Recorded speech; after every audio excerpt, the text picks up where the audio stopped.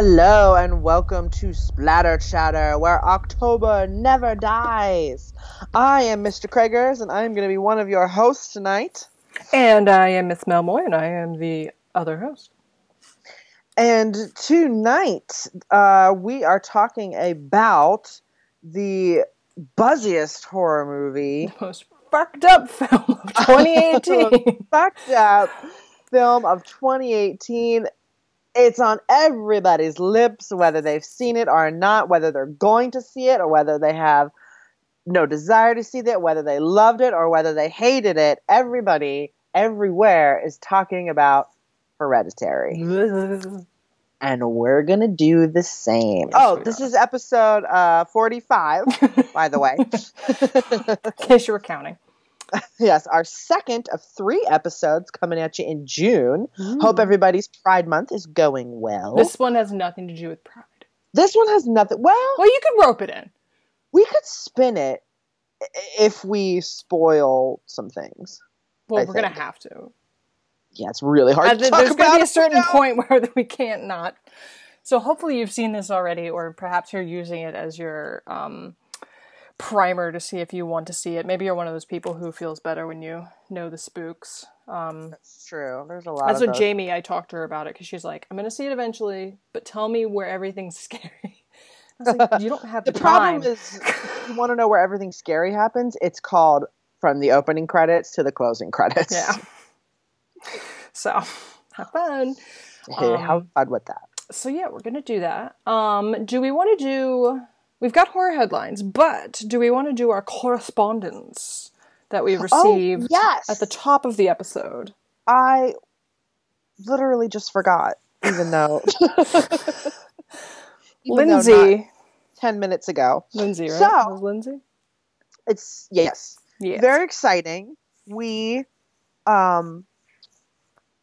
realized today that we had an email from a listener. And I'll start off by apologizing. I'm sorry.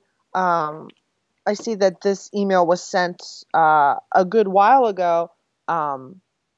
We just don't frequently check the... We will now. We will now. It's all very exciting. So this is from Lindsay, and it says, hold on. Dun, dun, dun, dun, dun. Does not say hold. Did I X out of Gmail?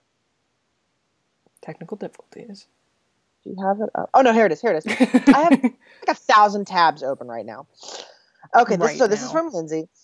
And it says, hi, Splatter Chatter. That's us. That's us. That me. My name is Lindsay. Hey. And I have 2 questions for you.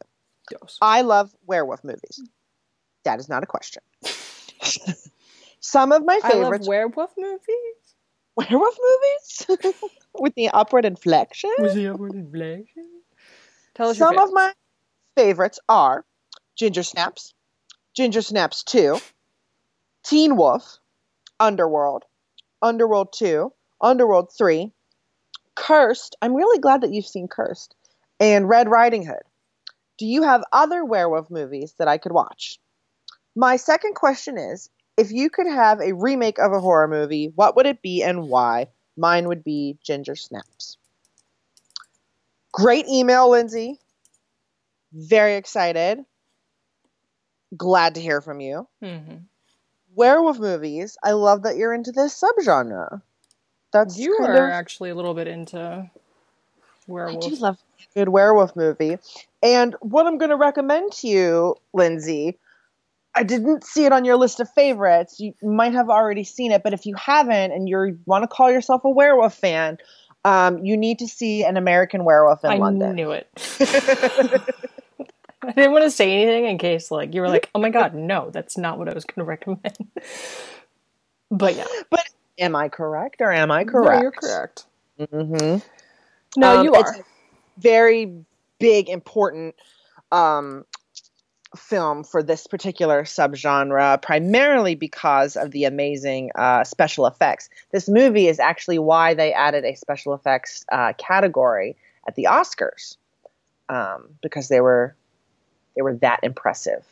So that's my recommendation in terms of when it comes to werewolf movies that you should check out. So I am not huge on the werewolf.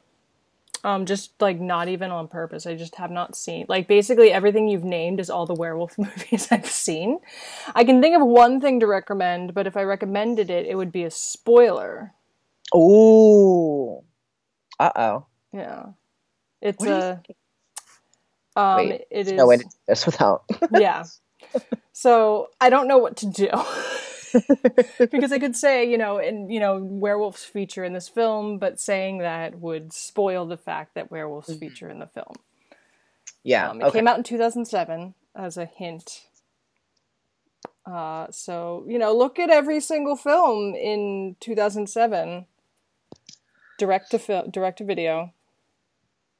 Are you there? Are you with me? I gotcha. Okay. I gotcha. Yeah, that would have been my recommendation. Yeah. So I can be of absolutely no assistance to you. Werewolf films. Well, always good to find out where everything began. Like, go back to the roots and watch the original Wolfman from 1941. It's not exactly going to be like what you might like about Teen Wolf, but didn't Stephen King have one? Silver Bullet. There you go. Silver Bullet. The Howling is a really great 80s werewolf movie. Dog Soldiers is a really good werewolf movie, but it's really dark, and just based off of your list of favorite movies, I don't know that it's going to be the kind of werewolf movie you like.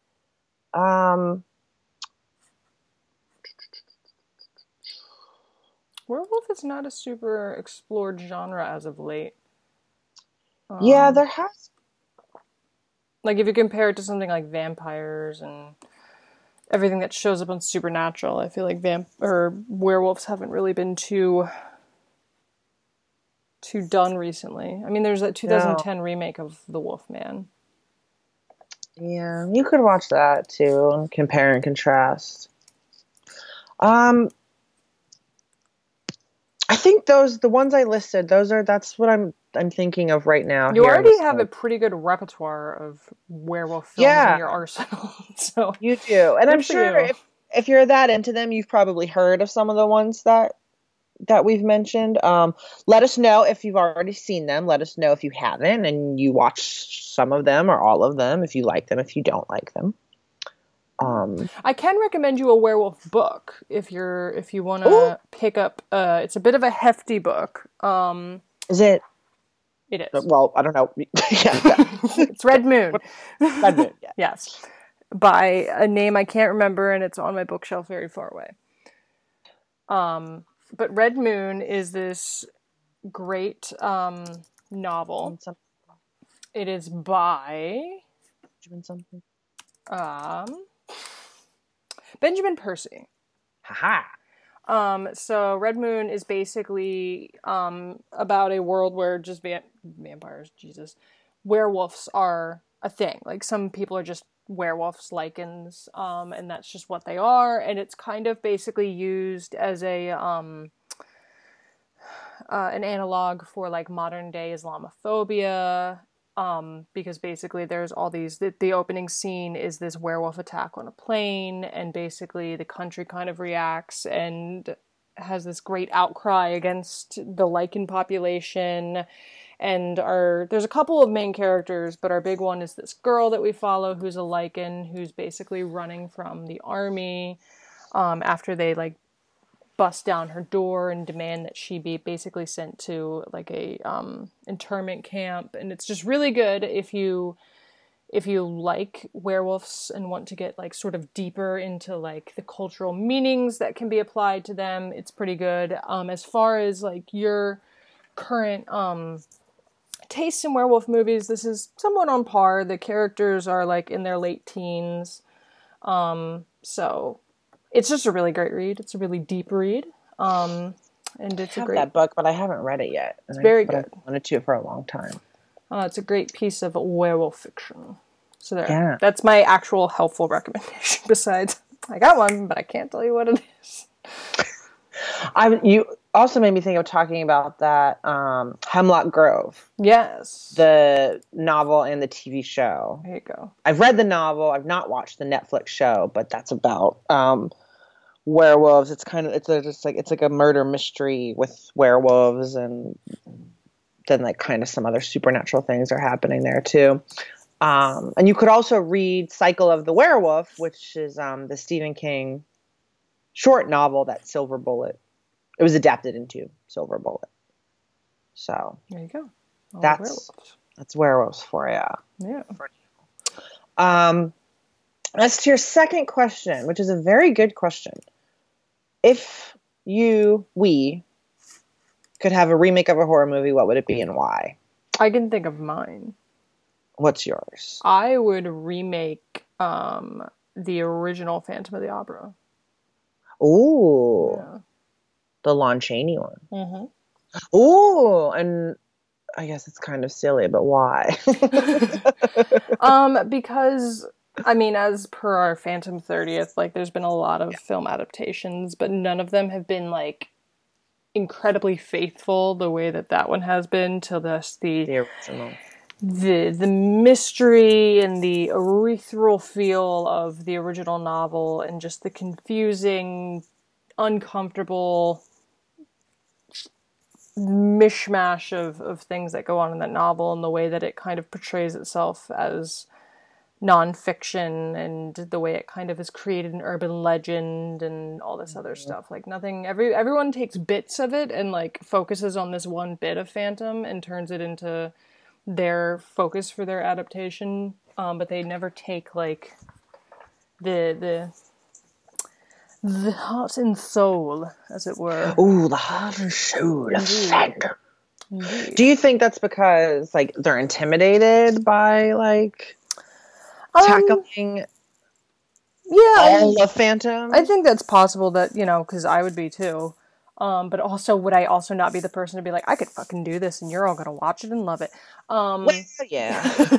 But I also think it's just because, you know, it's something at this point that is so culturally like pervasive that, you know, people can take one bit of it and turn it into their own thing and still capture that sort of like cult following, because people will always, you know, people who like Phantom will tend to go see any sort of adaptation, even if it's terrible. So it's like they can kind of use it as a springboard for their own ideas and their own things they want to say, which is fine. You know, reinventing it in various ways, but I would like to see a traditional, faithful adaptation remake of the Lon Chaney version. Nice. Yeah. What about you? This isn't. This is tough.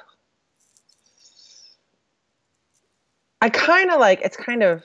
I guess it's kind of cheating, but when you were talking about Phantom, I was like, ooh, I would love to like see a remake of like a really dark, gritty Jekyll and Hyde. Ooh, there you go.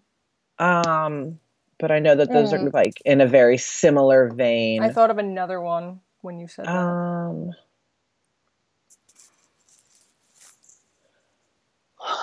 So I'm like looking at my shelf. So you turn to look at your shelf. Well, you're thinking about that. I would also like to see. Oh yeah, go ahead. Well, I would also like to see a really good adaptation of Frankenstein, like not a shitty one. I think a remake of Silent Night, Deadly Night could be really interesting if they upgraded it. Get some, you know, people seem to be having a lot of fun with holiday horror recently, like sort of on the indie horror circuit, with Krampus and Holidays and that one from last year that I can't remember. And I mean, I don't know. A part of the appeal of Silent Night, Deadly Night is that 80s camp, but I think it could be a decent remake. We can do mid-2000s cynical camp. Yeah, definitely. Or maybe like a Lucio Fulci film, because no one has ever adapted any of his Like no one has ever Americanized any of his movies. Not that they necessarily need to be, but like imagine like an American version of House by the Cemetery. Yeah. That would be good. So. And, you know, in times, you know, it has proved in the right hands, Americanization of movies, especially horror movies, can turn out pretty good. The Ring. Let the Right One In. I don't have a huge or Let Me In feeling one way or the other about which version of The Grudge is better, but the American version has a huge following. So we don't always fuck it up. Yeah. Sometimes, but always. Yeah. So there you go. Also, actually, you know what? I know it's kind of sacrilegious to touch his movies, but maybe The Birds. Interesting. You know, and it's interesting you say that because I read the short story, and to me the short story is so much scarier than the movie. It's scary. And I would like to see somebody tackle it maybe a little bit from that angle. Yeah. Like the more isolated... Yes. Like incidents and that sort of thing. I think that would be really cool. That could be good. And especially because isolationist horror is really in right now. Yeah. With The Witch and It Comes at Night and these, recent horror hits that it involves people being sort of like secluded and trapped. Yeah, that could work. Yeah. Cool. Well, thank you, Lindsay, so much for your email. Yeah. I'm sorry we didn't get to it at the time of the last recording, and I hope you're satisfied with our recommendations and our answers. And please get back in touch with us and let us know. This time we'll respond sooner than 10 days. But next up, we've got a great horror headline. Yeah. Would you like to do the honors? Horror headlines. So, on Friday? What's today? Friday. What? They released the trailer for the trailer on Thursday. The trailer, okay, so yes. So, on Friday morning, mid-morning-ish, I think it was closer to noon, Blumhouse and Miramax finally dropped the trailer for the long-awaited Halloween sequel. Yeah. It is not a remake. It is not a reboot. It is not a re-anything.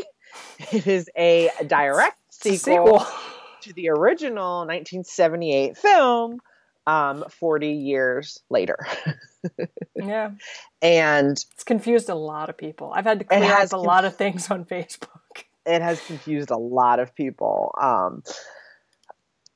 We've talked about the new Halloween movie a couple times in horror headlines or just in passing. And I think it's safe to say that we were apprehensive about what it was going to look like or be like. I mean, of course, it's good news that Jamie Lee Curtis was involved, but you never know. Mm-hmm. And, well, I'll just speak for myself and then you can... I thought the trailer was amazing. And you? I did. And my favorite bit that I know was a good reactionary bit for you is when that chick is like, yeah, like he was your brother, right? And she goes like, no, that's just something people made up. People died. Yes. Yeah, no, the whole thing is just that entire opening sequence where they go to the jail, the weird fucking labyrinth jail. And for some reason, the psychologist thinks it's a good idea to hand Michael his mask. Right! I was like, you're a fucking idiot. I was like, you're a fucking idiot or you're like in on it. And I can't tell like which is worse. Mm-hmm. So it looks so good though. And even though they are eschewing like all of the sequels, all of them, and Rob Zombie's 2 reboots. Mm-hmm.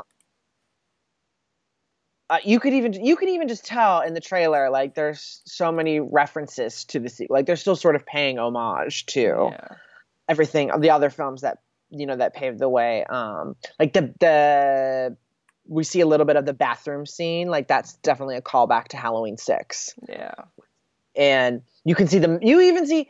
If you pause it just right, you can see the 3 masks from Halloween 3 Season of the Witch. Silver Shamrock. Anyway, it's gonna be good stuff, I think. yeah, no, I'm really hype, and like I love seeing Savage. Savage Laurie. Oh my god! For some reason, I was trying to say like Lewis, and I was like, nope, that's not it. Yeah, I love seeing Savage Laurie. I'm very. This is like we were talking about. Like, are they both gonna die? Is she gonna go? Is this gonna be the end? Like, because I think they're both gonna end up going. And I had that thought too, because I feel like, yeah, I think mutually assured destruction. Yeah, that's the one. Kind of how it's going to end up. With words. Yeah. Damn, it looks good. It looks good. I don't know what else to say other than that. Yeah, no, it's way better than you were afraid it was going to be. Yeah. That, I'm sure they'll change it or not even include it. But the closet scene at the very end of Taylor. Yeah. I was like, don't open it. She opened it. You know better than that. Yeah, no. The whole thing is, and I'm quite excited. Michael Myers. Yeah. It's gonna be big topic of discussion on the show in October. Yes, it will. Yeah, no, I'm just like this entire angle is just really like so great, and I'm just hype. And like when the music comes on at the end, I'm just like, oh, it's happening, you guys. Yeah.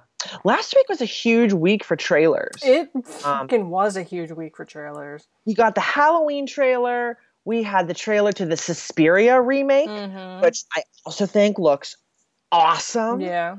Anne Hathaway's got quite the... That's not Anne Hathaway. What am I saying? That was also, though... Or was that? I'm trying to remember. There were so many trailers with... Yeah. Her movie with Matthew McConaughey. That's the one. Serenity. Yeah. Yes. Serenity. I knew it had an S in it. They also dropped, there's the trailer for the sequel to Unfriended. Dark Web came out last week. There was another trailer, but I don't remember. There was non-horror trailers that came out. And there's another big Dragon. There's another horror trailer coming out this week. The Nun. The Nun. Yes. Yeah. On Wednesday. It's trailer season, y'all. It is. It's good times. And it's good times. And it's very exciting. It is. Other things going on in horror headlines. Something about American Horror Story Season 8 I saw today. Apparently the subtitle is Radioactive. Okay. Take that for what you will. For you fans of AHS. If there are any left. And, I think that's it. Yeah. That's all I can think of at the moment. So, we are going to now move into the main segment of the episode, which is our discussion on Hereditary. Yep. Let us... So, spoilers from here on out. And by spoilers, I mean this movie takes a really massive turn, like a half hour in. Yeah. That, like, the trailers and the entire sort of structure of the film, like, purposely, like, mislead you up until the last second. And then you're like, oh my God. Yes. Let's take a listen to the trailer, shall we? All right.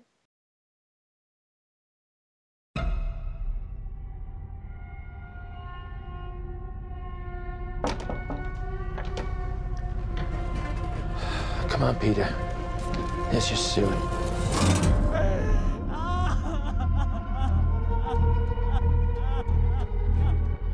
It's heartening to see so many strange new faces here today. I know my mom would be very touched and probably a little suspicious. My mother was a very secretive and private woman.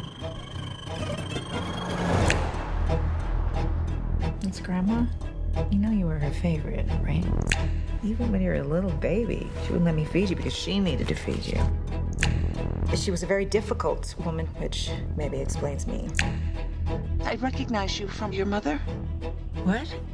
Sometimes I swear I can feel them in the room. Oh my God, what's that? She isn't gone.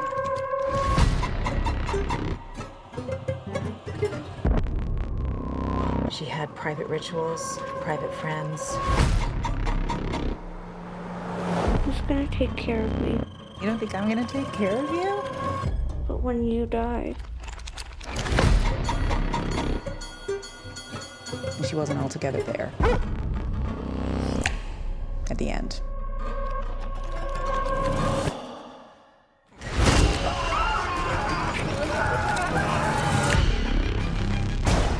I don't like this. Dad, I don't like this. What's happening? Peter! Don't you ever raise your voice at me! I am your mother! Please stop! Mom, what's happening? Make it stop! Make it stop!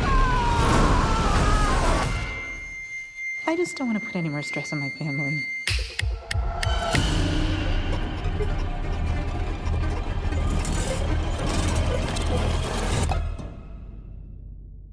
Okay. That was scary.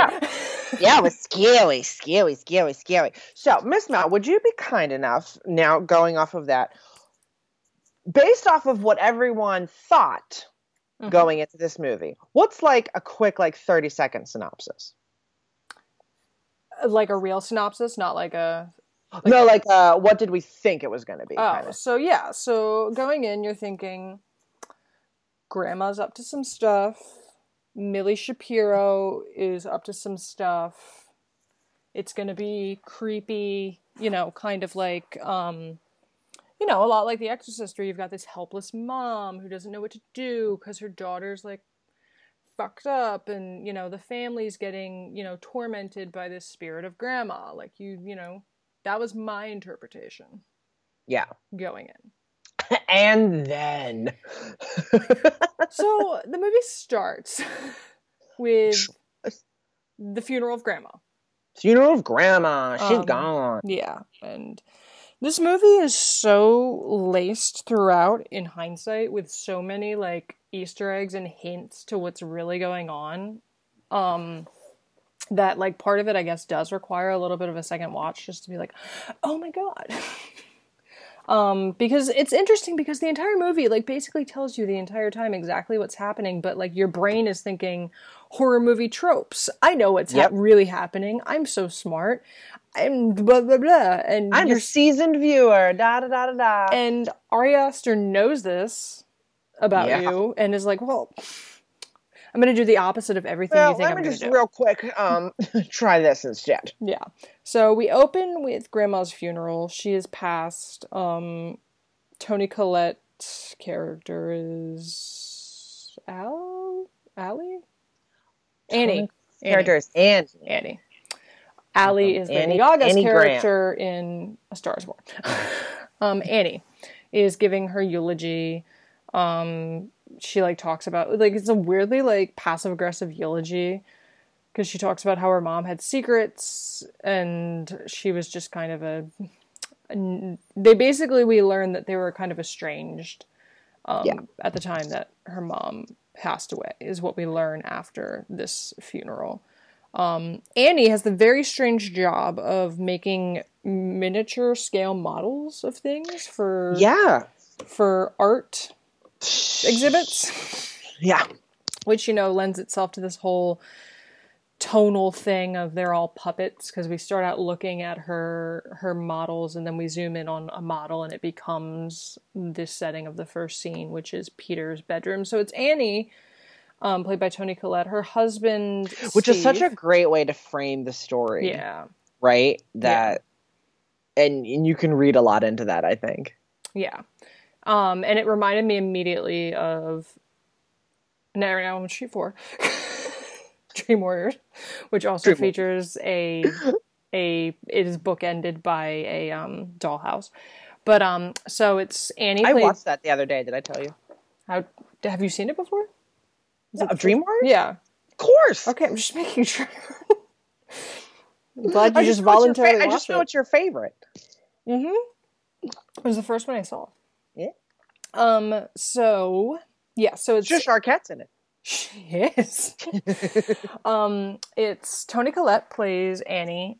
Gabriel Byrne plays her husband Steve, who sometimes has an Irish accent and sometimes doesn't. Hey! In the movie, Alex Wolff plays Peter, their oldest and like only boy, and then Millie Shapiro plays their daughter, Charlie, and then Ann Dowd plays Joan, this buddy that Annie makes at grief counseling, and these are our main peeps.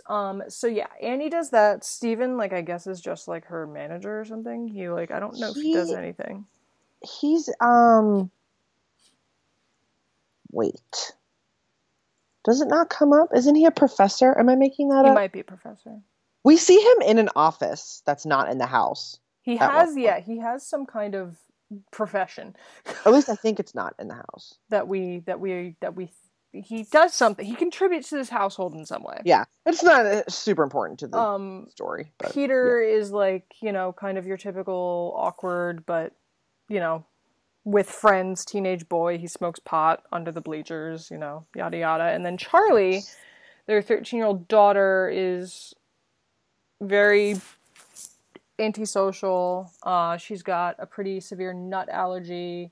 She likes to draw weird pictures, like kind of just your picture of this kid's about to become possessed, right? Yeah. And she makes like disturbing dolls out of weird things, items, and she cuts the head off a bird. Things she collects. It was already a dead bird, but it was still pretty fucked up. It's not a great sign. Yeah. In the youth. But Charlie was Grandma's favorite. According to Mom, and Charlie misses Grandma quite a bit, and basically it's interesting because right off the bat this movie drops hints about supernatural elements, right? Because there's this great little bit where Annie's going to leave her workshop, she turns the light off and she sees this really creepy image of her mom in the dark, and like it's kind of lights outy because she turns the light back on and Mom is gone. How fucking creepy though was that? Yeah, because Mom was just there smiling. It was horrifying. Yeah. Not good. Yeah.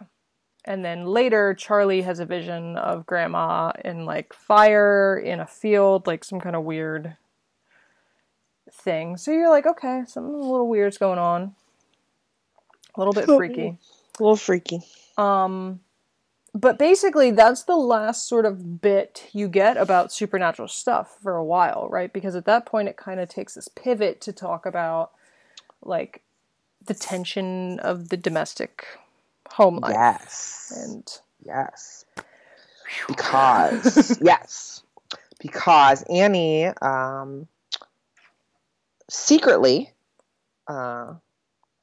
for strange reasons, the secret is the strange. Yeah, not the act. Yeah, the act is fine. The fact that it's the secret is what's yes. Annie secretly starts to attend a grief and loss support group, and during her first session there, she reveals the history of mental illness from her side of the family to the group. Her father had very severe depression and ended up locking himself in his room or the basement or something, and he starved himself to death. Her brother suffered from schizophrenia and had a very fraught relationship with their mother, and threw all these wild accusations at her that voices in his head.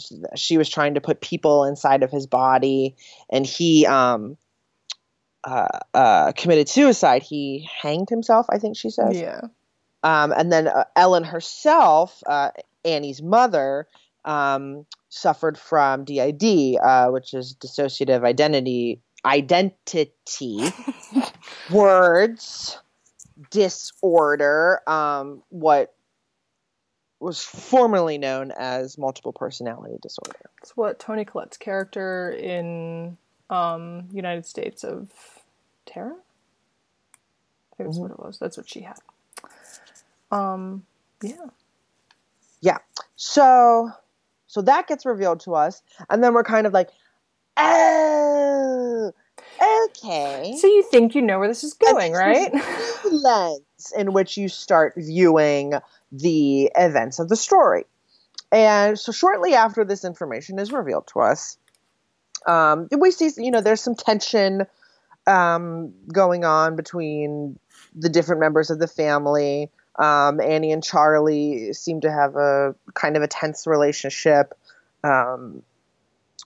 We get the sense, obviously, that the death of her mother is affecting Annie more than she would care to admit. And she soon, when she learns that Peter's going to a party, he's going to, a high school party, and Annie tells him to take his sister with him. And they go to the party, and Charlie's clearly uncomfortable being there. I mean, she's 13, and it's like, like a proper high school party. So naturally, you'd probably be pretty uncomfortable. She just kind of wants to chill. Peter sort of wants to, I don't want to say get rid of her, but he needs her to be like detached for a little bit while he tries and to like. Yeah, he's surprisingly like nice about the fact that he had to take his younger sister to like a party with weed and alcohol. Like, yeah, he's very nice about it. He's like, "Oh, I'll be back in a minute. I promise we'll hang out, and you can drawl and we'll just chat. We'll just chill." But he does want a moment where he can smoke a little weed and take a drink probably, and try and get in good with his lady friend that he's crushing on. So he's like, oh, hey, like, but he wants to make sure that Charlie is okay. So he suggests that she have some cake while he's going away to Puff Puff. To Puff Puff. And how does that work out for her, Miss Mel? So we enter the scene, we see these girls are chopping nuts in the kitchen. So you've got your Chekhov's gun, like and we obviously know, we're like, oh my god, there's nuts in the cake. And I've been thinking about this a lot, because I was trying to think to myself, I was like, well, considering the earlier scene where she's eating a chocolate bar, and the dad is like, does that have nuts in it? And everyone's like, does it have nuts in it? Like, I would have thought that Charlie and her brother would have been more careful, like maybe just from a writing standpoint, but at the same time, it's like, he was trying to get rid of her at a party. She was uncomfortable. It checks out. So she eats the cake, immediately starts going into anaphylactic shock. So this part really freaked me out because I have an allergy that causes me to go into anaphylactic shock. So this is like my worst nightmare. It was very real. It was. And like, that's exactly how like the first time I ever reacted to this happened. I was at a party, and essentially this is what happened, and I had to get taken to the hospital, and it was horrifying. Well, it didn't obviously happen to me the way it happened to Charlie, the way everything turned out. So this was like really uncomfortable for me. Yeah. And you have the added anxiety of it all because it's a high school party, right? There's no adults. Yeah. And it's kids, and they're being wild, and there's alcohol and drugs, and no one's exactly in a mind space to be super responsible right now. Yeah. So she goes to get her brother. He immediately realizes what has happened. Even though he's like super high, he grabs her, runs her to the car, goes to drive her to the hospital. And he's like taking some back roads, it looks like, from what I can gather. He's like trying to take a shortcut because he's on these like sort of like barren back roads. Yeah, it also seems wherever they live, we don't get a clear setting. Wherever they live is very secluded. Yeah. Oh, do they say Utah? They don't say Utah. I know it was filmed in Utah. Oh, okay. I was thinking like Colorado when I was watching it. I was like, it's something like that. That's kind of what it felt like. Yeah, it's very secluded, very mountainy, very rural, wherever it is the story is set. Yeah. So yeah, sorry, go ahead. Continue. Yeah, so they're driving down the road and he's like pushing 80. He's like, we're getting there. You know, she's like really having trouble breathing at this point. He's like, we're almost at the hospital. You'll be okay. And she puts down the window to try and get air. Like she sticks her head out the window just to try and get some air. And basically there's like some sort of deer or animal in the middle of the road and Peter swerves to miss it because, you know, there's a fucking deer in the road. And when he does this, he veers a little too close to a telephone pole. And Charlie's head is out the window. They're going 80 miles an hour. She collides quite plainly with the telephone pole. And, like, this sequence is, like, so well done because you're like, oh shit. Like, she hit her head. And then you're like, wait a minute. And he stops. Yep. The car comes to a stop. There's this big wide shot of it, just the car slowly coming to a stop. And Alex Wolff is just staring ahead for the longest time, like gripping the steering wheel and just kind of staring ahead. He goes to look for a second in the rear view and then, like, puts his eyes away, decides he's not going to look, and then just quietly drives back to the house. He gets to the house. He puts the car in park. He gets out of the car, goes inside and just lays down. He's awake the entire night because the next morning we're on his face and he's just kind of staring into space in his bed. And we hear Annie's like, oh, I'm going to run out to the grocery store real quick or something. She goes up to the car and about 10 seconds later, she just starts screaming. And then it cuts to a shot of Charlie's head back on the highway. It's now being eaten by ants, basically. She was just instantly decapitated when she hit the telephone pole. The telephone pole. And you're like, okay. Yep, and this is the great turn. Yeah. So Vulture did an article about this, and how basically, because we go in thinking like this is going to be the girl we stick with. She's weird. She's kind of a loner. She's like got all the makings of, you know, a sympathetic horror, you know, protagonist who's about to get, you know, and also Pazuzu'd and. Yeah, and also because she's weird and weird things are happening. Oh, she was close with Grandma. We know that weird shit's happened with Grandma, you know. And she's making these weird sounds and she's got her weird hobbies and she's real reclusive. She doesn't really talk to anybody at school. And then, bam! And then she's dead. Literally, bam! She's half hour into the film, she dies. She gets her head cut off. And you're like, oh, all right. And you're like, this is a very different movie. So the Vulture article is basically talking about how Ari Aster like made this scene, and I think this can speak for the entire film itself, but this scene, and I guess the entire film, was made for horror fans, not in the sense that it was made for them, it was made specifically with them in mind to trick them. Because Ari Aster knows what your assumption is going into this. He like designed it in such a way that you're the seasoned great horror reviewer, would make this assumption and think you know what's going to happen because, oh, horror's so full of motifs and tropes that, you know, we know, right? I'm going to go in and I'm going to sit there and be the hipsters like, oh, I can see which way this movie's going. Yeah. And then this happens. And then you're like, oh my God, I have no idea which way this movie's going to go. No. I mean, you want to talk about like something being a wild ride? This was a wild ride. Yeah. So the character that you have been following through most of the first half of the movie, you know, is now dead.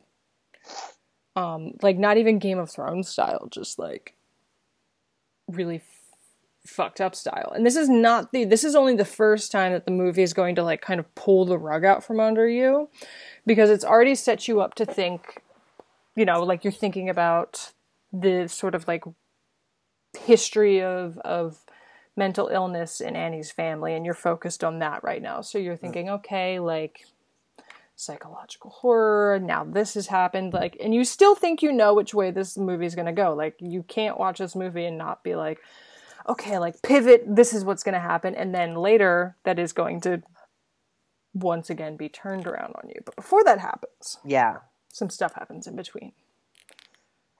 That's such a perfect way to like pivot, because the thing about this movie is that things seem normal, and then it's kind of like less normal, but maybe we can explain it away.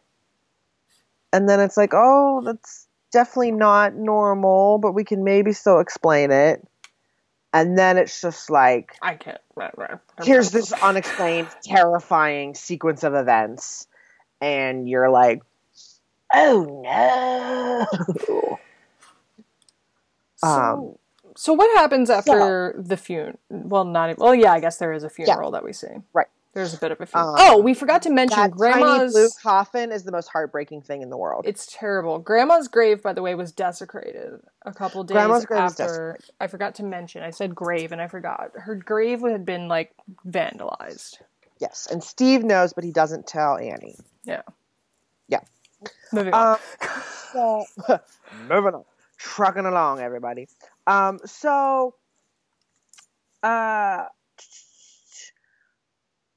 Peter starts hallucinating his sister's presence in his life and around the house, both oral and Auditory hallucinations. It's played off, or he plays it off for a while. He thinks he's just kind of freaking himself out, right? Mm-hmm. He's not only dealing with a lot of grief, but he's dealing with a lot of guilt. At the same time, Annie goes back to the grief and loss support group that she went to talk about her mother, this time to talk about Charlie, but she can't quite bring herself to go in. However, before her car can pull out of the school parking lot, or the church parking lot, wherever they're meeting, she's flagged down by a fellow member of the group, Joan, who Miss Mel mentioned at the beginning is played by the great Ann Dowd. And Joan kind of is that older, middle-aged,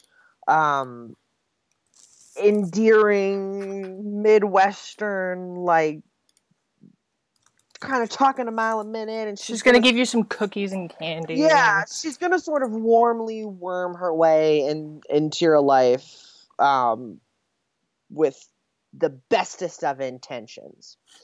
So she invites Annie over to her apartment, and they're chatting, and Joan is encouraging Annie to open up about her grief and to talk about the loss of her mother and the loss of her daughter and her relationship with her husband and her living child. And Annie reveals to us at this point that she used to sleepwalk, and she tells Joan about used to sleepwalk. Just saying. A couple times when I was younger. I was a big sleepwalker. My niece is now too. It's like I don't know. My sister used to do it a lot. I think it's more prominent in women than men. What was I going to say? Sleepwalking. Annie sleepwalking. She tells Joan about a specific time when the children were younger and they were sharing a room. Annie was sleepwalking one night and woke herself up to discover she was in the children's room, standing over the beds, and she had covered them in paint thinner, and herself, I believe, too. Mm-hmm. She was woken up by striking a match that she had also brought in with her. Yeah. And you're like, wow, Annie, important information, maybe. Important information that I need to know. Oh, and the important detail that striking the match not only woke herself up, but it woke up Peter as well. And so he saw her there. She was awake, and we're like, oh, okay. And so clearly, the relationship between Annie and Peter is a very complicated, not as good as it could be, and fraught one. Given this particular instance. Yeah, not as great as it could be. Mm-hmm. So, we get a little more after that, of course, of Peter really not having a great handle on these strange experiences he's having. They're like part nightmare, part hallucination. He definitely is getting the sense that a presence is sort of surrounding him. Annie is becoming increasingly desperate. Yeah. She does some weird stuff with her miniatures. Yeah, she's not focused on the work that she's been commissioned to do. Instead, she starts creating these miniature scenes of family life, and perhaps most disturbingly of the accident that resulted in Charlie's death.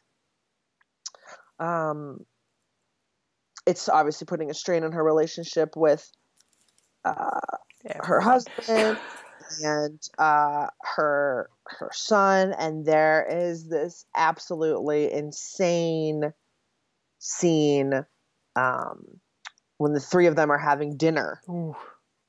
And because of Annie's prompting, she and Peter end up just unleashing on each other all of this sort of like pent up rage and anger and bitterness and guilt that they're feeling about themselves and each other, and all just throwing it into this toxic mess over some chicken and rice. You know. And Dad is just trying to play peacemaker, and it does not work. But like, oh my God, what a scene! Fucking Toni Collette. Yeah, she goddamn slayed. She did. It was dark in that kitchen. It was. God. And then it's shortly after this that Annie once again runs into Joan, and Joan informs her that she has discovered a way to communicate with her dead son and his son, her grandson. Mm-hmm. And that's why she was at the grief and loss support group, and evidently it's through doing just like a chill 1 or 2 person seance. Yeah. So she invites Annie back to her apartment, and then what happens? So this is where, so up until this point we've been thinking, okay, there's a lot of domestic tension, a lot of domestic breakdown, there's history of mental illness in this family. We see at one point Dad was popping pills too. So there's a lot going on, and we're thinking, all right, that's informing a lot of what's happening. There's a lot of guilt. There's a lot of that. This is when the movie doubles down on that hint at the beginning of something kind of beyond your realm of explanation happening. Because she goes to this seance at Joan's. And they've got like almost like a makeshift, like weird little Ouija board type setup where they've got a glass and they both put their hands in the glass, and, Joan says to the spirit to move the glass, and the glass, like just straight up in front of all of our faces, just starts moving. And we're like, oh, that's okay. That's a bold strategy, Cotton. So the glass moves back and forth, and then eventually Joan takes out the chalkboard that belonged to her grandson and asks him to write a message, and it straight up writes the message, "Hi, Grandma," in front of our faces. And obviously Annie freaks out. She's like, she can't explain it. She's freaked out. Joan gives her some information on the seance, tells her to go home, try it for herself, to talk to her daughter, gives her some instructions, and sends her on her way. And eventually Annie does try. Like, she can't sleep. She's been sleeping, like, in the tree house where her daughter used to hang out a lot. So one night she decides to go into the bathroom and try the seance, and it works to the point that I guess what wakes her up before this is actually important, right? She has this dream. We find out... The nightmare. Yeah, we find out later it was a dream, but she goes into her son's room, and he wakes up, and they have this conversation where she says...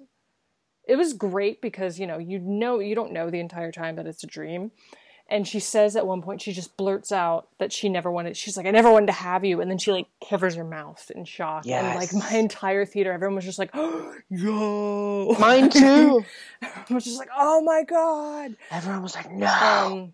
Everyone did what Toni Collette did. Yeah, everyone was just like, oh, Everyone was like, and that felt like so real, because like we've all been in those moments, I think, where like you say something so hurtful to someone close to you, and within a millisecond you regret it, yeah. and you're like, And oh she my does. God. She tries to back up, and she says, basically, she explains that she had tried to miscarry her son several times because her mother had pressured her into having him, and she didn't think she was ready to have a baby, but she got pregnant. So she tried to miscarry in several ways, she said, and nothing worked. And then she says, she's like, I'm so happy it didn't work. I'm so happy you're here. And she tries to like fix it. And Peter freaks out and starts crying and says, you tried to kill me. And it goes back and forth for a bit. And she eventually wakes up from this nightmare and decides she's going to go have her seance. So she does in the bathroom, and it works to the point that she wakes up her son and her husband and says, you guys, and wants to show them. So she takes them downstairs and she goes to show them, and it doesn't work quite as well at first. Like there's some movement, but they're both still a little bit like, all right, that was weird, but a lot of stuff's weird. And then the candle just like flames up real fast at one point, and that's freaky. And the cabinet breaks. The cabinet breaks, but Steve like isn't really having any of it, and he thinks that she's freaking out their son. So, you know, eventually it doesn't come away with much, but you know, Annie believes. Well, we do get the sorry. Well, no, go ahead. They're at the very end, before they all sort of like break away from this thing.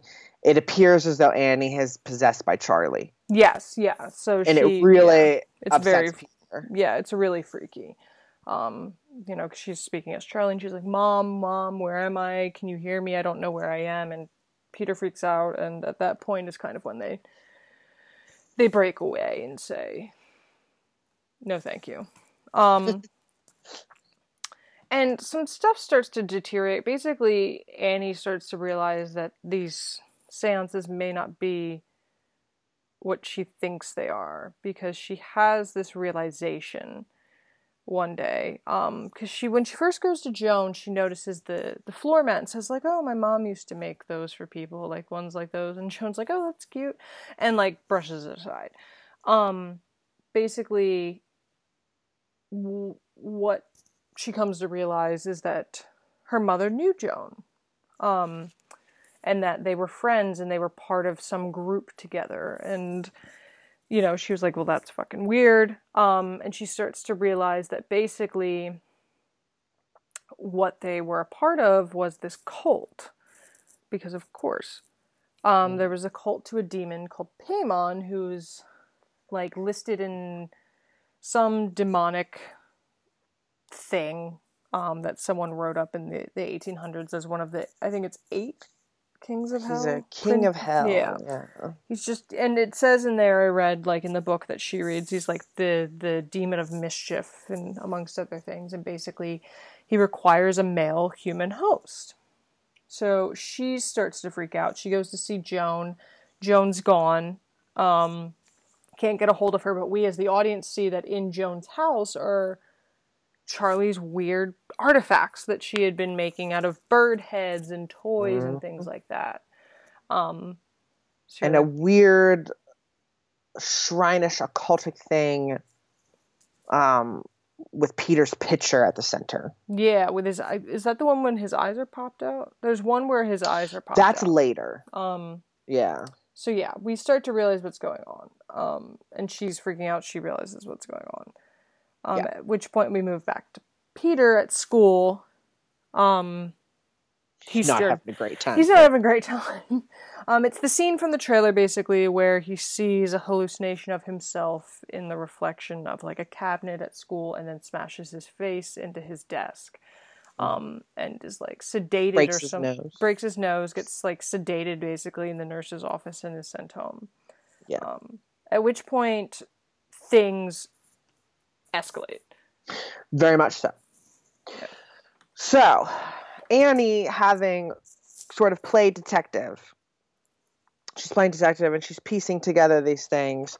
She's like, all right, some bad shit's going on here. I'm going to try and take care of it. So she takes Charlie's sketchbook, right? The sketchbook Charlie was always drawing in and using from before, and this was the item that Annie uses in the seance with her family. You had to have an item that meant something important to your deceased, and she's convinced that if she destroys the sketchbook, then Charlie's malevolent spirit or whatever sinister thing has come into their lives will, be gone. So she tries to burn the sketchbook and discovers that as the sketchbook burns, so too does she. Same. So, She just catches on fire. yeah. So she's like, oh, okay. And, fishes it out of the fire before it can properly burn, and so too do the flames on her arm dissipate.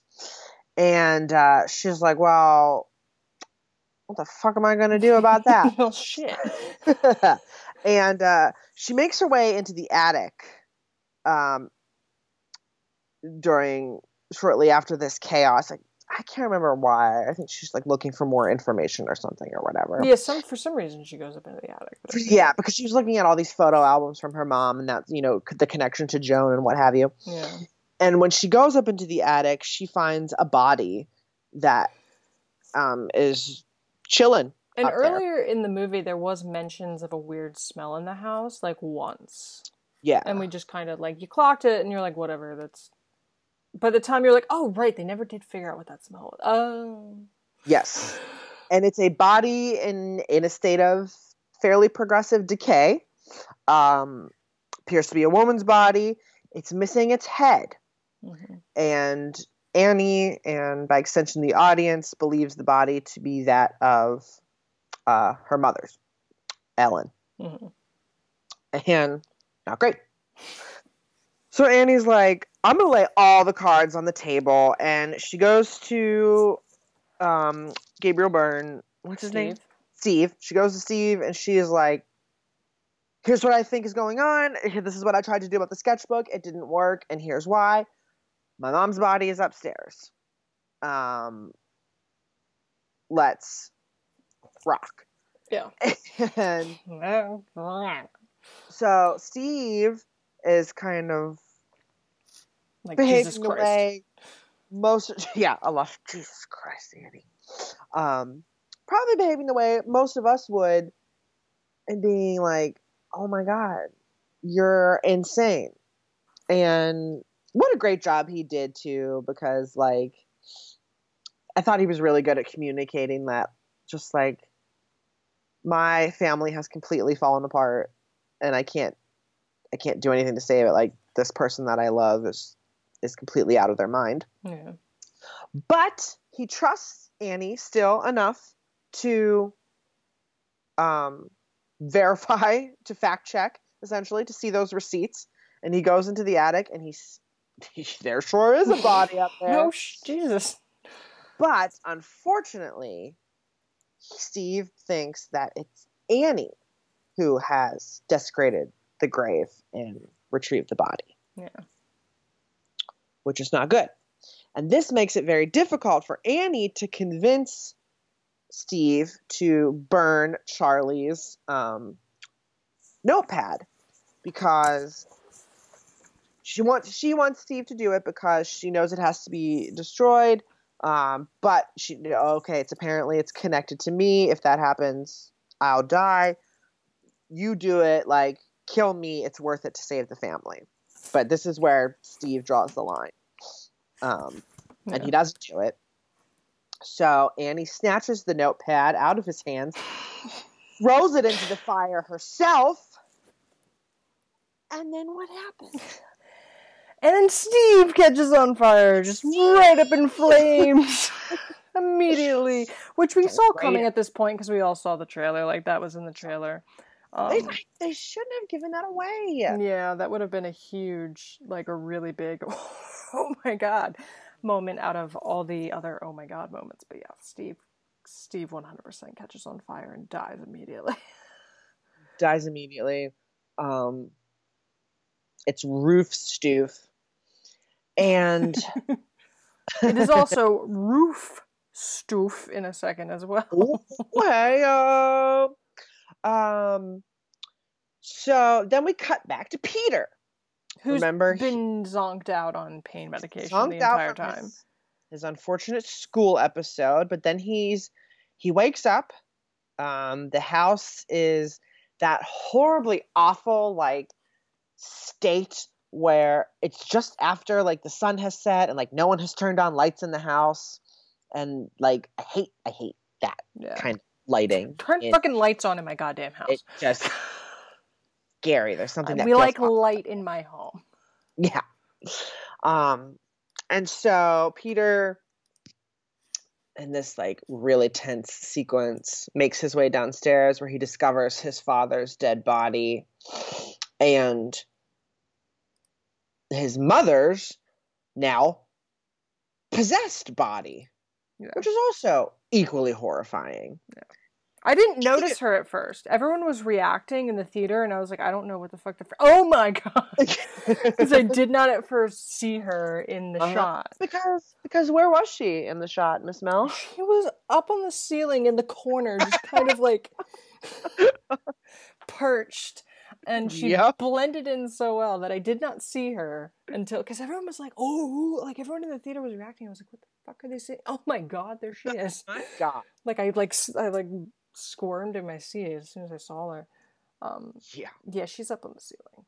She sure was up on the ceiling. And then cue horrifying chase sequence. Yeah, no, that was terrifying. Ellen chases Peter through the house. Annie chases Peter through the house. We're also getting glimpses at this point of butt-ass naked old people surrounding the house, just silently standing in the yard in the trees and chilling in the house. Yeah. And so Peter flees up into the attic. It's a really like gut-wrenching sequence where he's like, "Mommy, please stop!" Like just kind of reverting to that like scared child like. And then there's this horrifying shot of her smashing her head against the door to the attic. Because he runs up in the attic and shuts the attic and pulls up the ladder. And then she's like, we cut to her like Spider-Manning it on the ceiling, and she's just banging her head like way too fast for any person to be able to do. Like on the door to the attic. It's really terrifying. Mm-hmm. And eventually she goes quiet. And Peter notices that the attic has been decked out with candles. And the body, the headless body, is gone. And in its place is a picture of himself with the eyes scratched out. Horrifying. Yeah. You can see the dust outline of where the body was, too. Yeah. Mm-hmm. Yeah. And then Peter notices that there are some naked cult members in the attic. Butt-ass naked. Butt-ass naked cult members in the attic. And he screams and he freaks out and he looks up and sees his mother just sort of chilling, floating in the air. And she's got this like, it was almost like piano wire. Yeah. It seemed like. And she's essentially sawing her neck back and forth in the process of decapitating herself. Yeah. And as a complete last resort, in the midst of all this chaos, Peter jumps out the window and falls into the garden, where he is briefly knocked unconscious. Yeah. And then, you want to take it home for us? So, the entire movie, there's been these little visual sort of like weird things that happen. Charlie sees them in the beginning. They're like these little flashes, almost like floaters in your eye or a glare from a TV, like flashing a light, on the wall. And you're like, oh, what's that? And then later, before he smashes his face into the desk, Peter sees them too, like these weird sort of just visual stimuli. And I thought they were interesting because to me they kind of mimic the way that a migraine aura or a temporal lobe seizure, like the visuals look, because that is again something that I have, and it's like it reminded me of that. So like it's, you know, playing back to this, like it's in your head, it's a mental thing, you can explain these things away a little bit. So we see it again. This time, though, it is Peter's unconscious, so we're seeing it objectively as the audience. We're like, okay, it's real. And it just kind of floops into his body, and his eyes pop open, and he sits up, and he takes a second, and then he just does this little sound that Charlie had been doing the entire first half of the movie, these, like, annoying clucks. Like, he just clucks, and like, my God. you know, and his nose is broken, right? So like he's kind of like, he's becoming Charlie in a way. Like he's got her kind of very pointed shaped nose. He's now clucking the way she does, and he looks over in like one of the most Lynchian scenes I've seen in a while. He watches the headless body of his mother just sort of levitate and float up into the treehouse. Like it literally looked like a scene out of the Black Lodge. Yep. And then he's like, all right, I'll bite. Yeah. So he goes over. He's like, all right, me too. So he goes over to the treehouse, and he goes up into the treehouse, and he gets up there. And I loved this entire sequence. This is good. Like the music was great. Like the visuals in here. Basically, there's a bunch of, it's so crazy because like, so there's a shrine to this Paimon fellow. And Charlie's decapitated head is on top of the shrine, because we see the head earlier in the film, but we don't see who picks it up. We just see a car pull up next to it, and you're to assume it was like the morgue people police. or the police, but no, it turns out it was these people. They pick up the head. So the head is decaying as well, but it's on this shrine with this crown to like Paimon.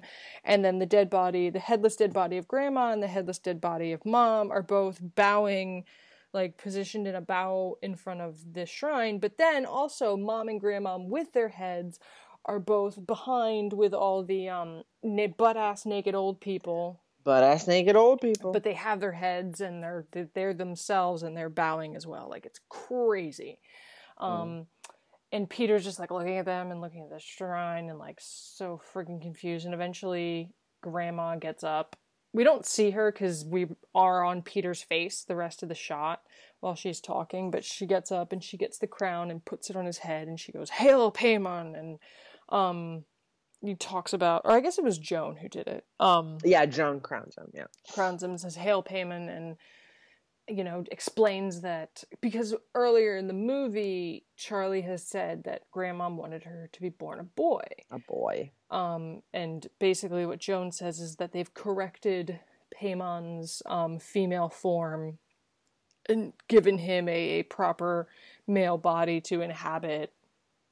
And now he can go do whatever it is he's going to do. And they just all go, "Hail, Paimon, hail, Paimon." And the scene cuts off. And it's just fucking wild. It's fucking wild. So the biggest thing that this movie did for me, besides make me wildly uncomfortable and honestly a little bit depressed the next day, was that, you know, so it takes everything that you think you know, right, about it and flips it on its head, but it willfully directs you to think the things that you are already inclined to think as a horror goer. Yes. You know, it presents you with the idea of mental illness, so you're thinking psychological terror, kind of like The Witch. Is it real? Is it not real? But as soon as you're at that point is when it doubles down on the supernatural, and basically instead of psychological variables being responsible for what somebody perceives as supernatural, it is in fact supernatural events being responsible for what people perceive as mental illness, which is, you know, a big flip on how it always is in horror films. You know, it also flipped our horror protagonist. There is no real protagonist in this movie. I mean, you could say it's Annie, but after Charlie dies, there's no one you're really attached to or following. Like, she was the one that we're like, okay, she's gonna be our Reagan, our that chick from The Conjuring who was the main daughter who got attacked, you know, like that's who you think she is, and she dies. She gets her head just fucking lopped off. She's actually not all that important. You know, so it just another great way to subvert the trope and the expectations, and yeah, you know, in a very bold way. And I think, you know, because people were complaining that the first half of this movie was kind of slow. It was a slow burn, like, and it didn't get to the scares until, like, the last 15 minutes. But I think it's such a testament to what the first half of this film was doing that I personally... It's the work. It's the build-up. I was never fully convinced that something supernatural was going on. No. Because of the entire first hour and a half of the film, like, putting into my head that this family had really fucked up personal issues and like a history of mental illness, and we see their tension and their clashing. So I was just like, I cannot believe that this is something supernatural going on here. And because all the way up until the point in which we get the quiet reveal of possessed Annie on the ceiling. Yeah. Well, oh no, I guess until he bursts into flames. Yeah, I mean, that was kind of... Up until that point, you can explain everything else away. Yeah. Essentially. And connect it to the mental illness explanation, you know, or they're doing this to themselves, they're seeing things, or, you know, one of them is responsible, they don't know it, blah, blah, blah, what have you. And then, bam! Yeah. And it's... God! It was a very, very good film. Yeah, it's very art house. It's very scary, but like scary is not the word that you should use to describe it. Yeah. Like, if that makes sense. It's disturbing and unsettling. It's unsettling. It's unnerving. It's uncanny. It's really weird. And you feel very uncomfortable. Yeah. And only partly because of the more traditional horror elements are you made uncomfortable. Like, a lot of it comes from the family drama aspect. And it reveals, like, how safe we all think we are, right? Like, or didn't realize that we felt in horror, right? Like, horror is meant to disturb and upset, and, like, we're kind of all very safe in it because we can predict where these things will go. And we've seen all this before, and then this was like, no, like, I'm gonna make horror that scares horror fans. Like, you know, I just, you know, it was like Ari Aster just wanted to go there and be like, here's what it really looks like when something's terrifying and horrifying. You know, everything else is child's play. Yeah. Chucky style. And it's really a testament to him that he was able to sort of like refashion and refresh so many parts of horror. Like this,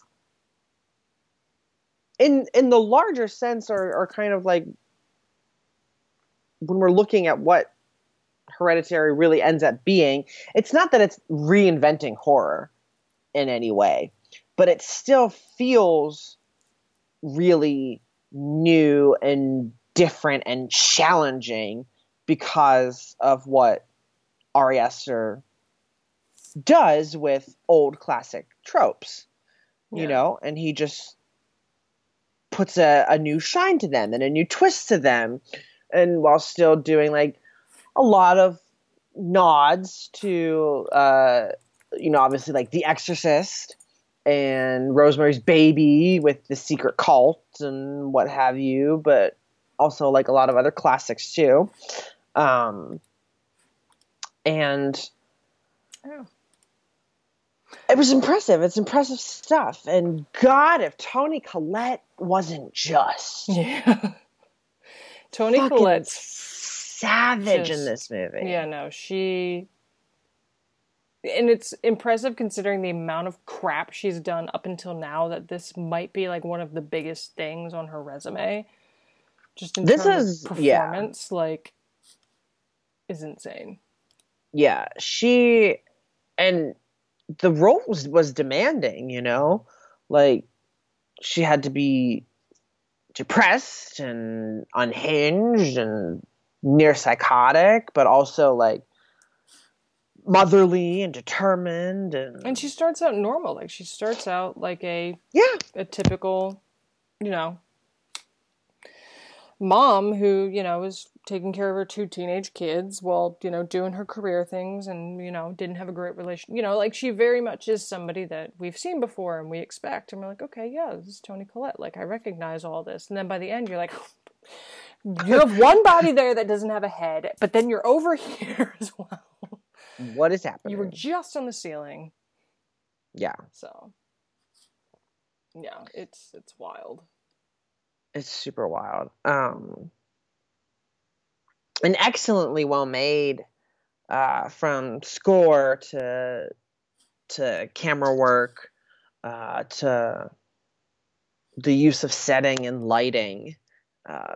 I thought was really excellent, especially for the scenes in the house and the scenes that were later connected to, or we find out that they're dreams or that they're nightmares. Yeah, I love the shot of where right after where they realize what happened to Charlie when Toni Collette's like on the floor and she's screaming and crying and Steve's with her and the camera just pans away and you hear her continuing to scream and it pans to Peter in the hallway who's just like half in shadow, like looking down. Like, it's just such a gorgeous little sequence. Mm-hmm. Oh my gosh. Yeah. The thing though is as much as I appreciate this film, I do not want to see it again for a while. I definitely need some time off. Yeah, because I had a friend who like was like, "Oh, like I can go next weekend if you want to go see it again," and I was like, "I'm gonna be honest with you, like I need to stay away from this for a little bit." And it's because I think the film, you know, and definitely Toni Collette, but all the performers too, they really make you feel what it's like to be these characters and be in this situation, and you feel what it's like to lose control or to feel like your mind going, and when you're starting to question your sanity, and you feel all of these really uncomfortable, icky, like deep family drama things, and you're like, I don't know that I want to like voluntarily feel this again. Yeah. Well, and I was reading in the near future. some stuff like basically Alex. Oh my god, I keep like giving him fake names. Alex Wolff. Jesus Christ. What are you doing? His name is Paimon. Paimon, the new Pazuzu.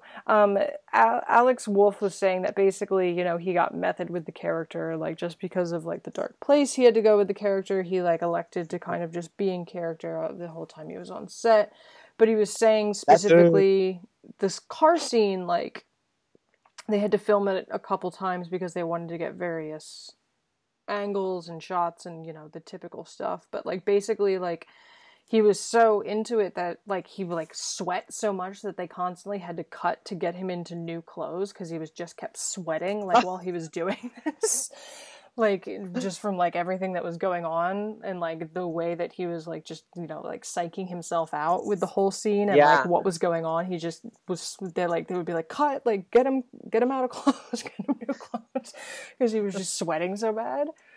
And I was thinking that, too, because it's one of those things you can say to yourself, like, oh, it's fake, like, they're all okay, like, I can look up a picture of Millie Shapiro right now, like, on the red carpet, and she's fine, and it's like, yeah, she is, but at the same time, like, you know, these actors did have to, like, go there, and in some fashion it did happen and did exist, you know, in that way. So it's just like, oh, this is one of those things where it's like you have to be a really good committed actor to do something like this. You do. And they were all great, and they all went to really dark places. And I'm glad that, you know, they're all getting this moment of recognition, especially Toni Collette, because I do think she has a very good handle on her craft. Yeah. And I think if the wrong person had her role, Annie would have seemed too cartoonish and over the top, but I think she nailed it. Yeah. Yeah, no.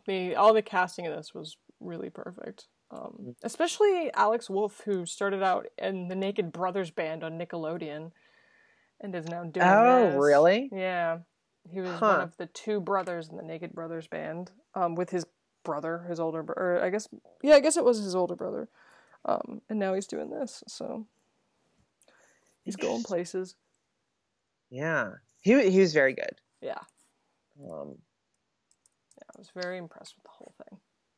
Oh yeah. And how about like we were talking a lot about everything with the scene of the accident and how we don't get confirmation or anything. We don't know that she was decapitated until like this long drawn out sequence of Peter coming home and going to bed and stuff or whatever. But just that moment, that tension where we hear Annie off screen saying she's going out, and then we have to wait like 10 seconds because we know what she's going to find. Yeah. And it was just like, I felt like I was just like, no. Yeah. Like those devices that Aster uses were excellent, and they were consistent and constant. Like there's no real moment in this movie where you get a chance to collect yourself. No, you have between the production presents credits and the reading of the obituary, those 10 seconds of black screen. You have to gather up all the emotional fortitude you have and be ready to expend most of it by the time the movie's over. Yeah. Oh gosh. That was... Yeah, no, it's a wild fucking...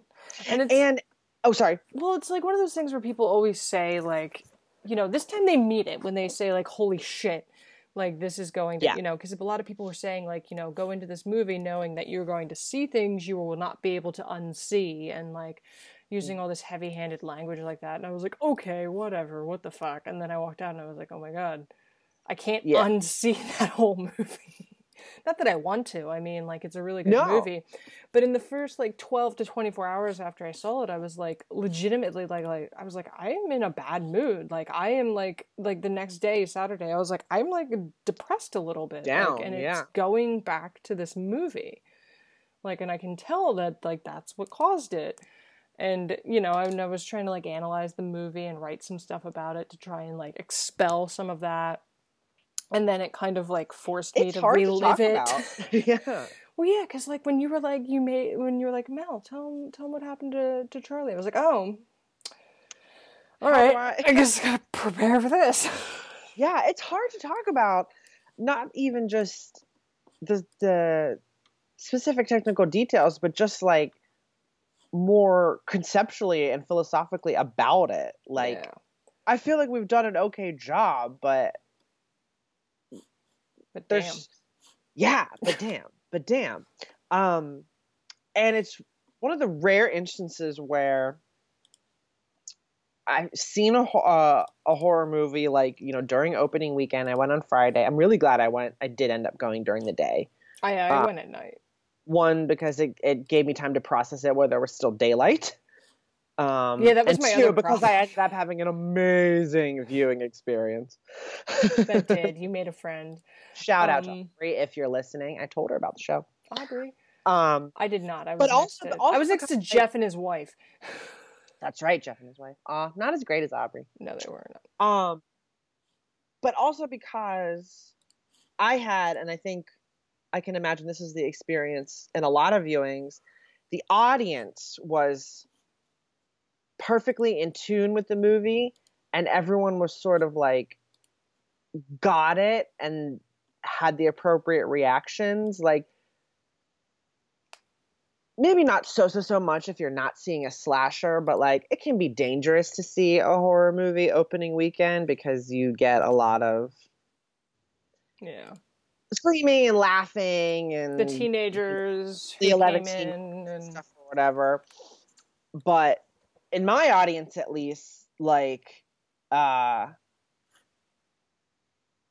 were gasps and stuff, moments of silence, but it was all like shared and appropriate and in a way that I've never quite experienced before. There was somebody who said something in the bit where she like said to Peter, she was like, oh, I should have never had you. And, you know, you've got that moment of silence afterward. There was like someone said something like loud enough, and I forget what it was. It was something. Oh, so when she says, "Oh yeah, like I tried to miscarry you," and he goes, "How?" And there's that pause. This person literally, like in the theater, went like, "Don't say it, don't," like just so loud. They were just like, "Oh, don't say it." Don't say it, because they were pulled in. Yeah, like it was so funny. Like just this person just right out loud, and the entire theater was just like, "Oh, don't say it." And I was like, you know what though? They're right. Don't say it. They're right. Oh, but then you went and said it. I know. That was another big turning point, another big moment. That you just did. I mean, after the accident, that's all bets are off. Yeah, you're like, oh my God. Yeah. God, it's pure straight terror. This movie, it really is. Yeah, in a great way, but in a way that, like, you really need to be prepared for. Yeah, it's almost like I've seen a couple reviews and comments that have said it's like watching a panic attack. Yeah, or like a long drawn out panic attack. Yeah, it's like the movie is one massive panic attack, and you want to catch your breath and you're waiting for a moment, but there never is one. Yeah. Like I said, it's between. Yeah. No, that's a good way of putting it, and I love when people conceptualize films that way. Like, people pointed out a lot on, Wan's films very much feel like being in like somebody's nightmare, in terms of, like, the style that he uses with, his camera work. So yeah, like, no, that's it. That's perfectly it. This movie feels like being inside someone's panic attack. And then you're like, am I about to have a panic attack? I just might. Because you kind of feel yourself going into shock at certain moments. Yeah, because you're thinking to yourself, you're like, okay, they're going to get there, like, right at the hospital, and it's going to be just in time, and then the mom's going to flip out on the son, and it's going to make everything that the daughter is going to do from now on, like, totally forgivable. All the weird shit she's going to do when she's possessed is going to be, like, because, like, oh, like, she had a bad accident. Like, no, she's headless. She no longer has a head. Yeah, no. But, like you said, we should have known. Yeah. Because what do we see the daughter do? She's messing with the heads of her dolls. What does she do to the bird? She cuts its head off. Yeah. And there was a great article on IndieWire about how A24 was just so clever with their promotion of this film to hide that plot twist. Because this movie would not have been as effective if we had gone in knowing that. No. And I hope that other studios and production companies take heed of that, because we have been in this space recently where trailers reveal way too much. Mm-hmm. And we need to start scaling back on that, especially in the horror genre. The less we know as the audience going in, the better. Yeah. Work on a clever hook, stick with that, get our butts in the seats, and then wow us. Yeah. Yeah. Yeah, it was a really good movie. Watch it with a puppy, maybe. Oh, yeah. Like some wine and a puppy. I don't know. That would have made my viewing experience a little better. I did have access to drinks when I saw it, because I was at a movie theater restaurant, so I luckily had that going for me, but I could have used a puppy. Which, by the way, there was a fucking dog in this household. They had a dog that you saw once, and luckily nothing bad ever happened to the dog, but, like, once the dog showed up, I was don't you remember? What happened to the dog? At the very end? When Peter gets up from the garden and he walks to go up to the treehouse, we linger a moment in the yard, and there's the dog's dead body is in. Oh, I missed that. So something bad does happen to the dog. But I also didn't know there was a dog for 90% of the movie. Yeah. Until there was a dog. And then later I saw the chew toy, and I was like, oh, so I guess that really was a dog. Oh, all right. Like, the dog was a weird late addition. Mm-hmm. I guess, like, she mentioned she's taking the dog out. Maybe that's why she was getting in the car. I think she said something about taking the dog out. I think when she finds Charlie's body, she says she's going to the For the she's craft going to store? she's going to get plywood Yeah, for maybe that's it. work. Well, you know. So yeah, that's where we are, kids. And when they say rated R on this movie, they mean rated R, kids. I would Maybe not. rated R. I would Which not. there were like catty corner in the row behind me. I'm pretty sure there was a family there, a couple that had brought their like adolescent children. Yeah, no. Like if I were to guess, like around 11 or 12, and I was like, no, this is not the mood. This is not a family. Yeah.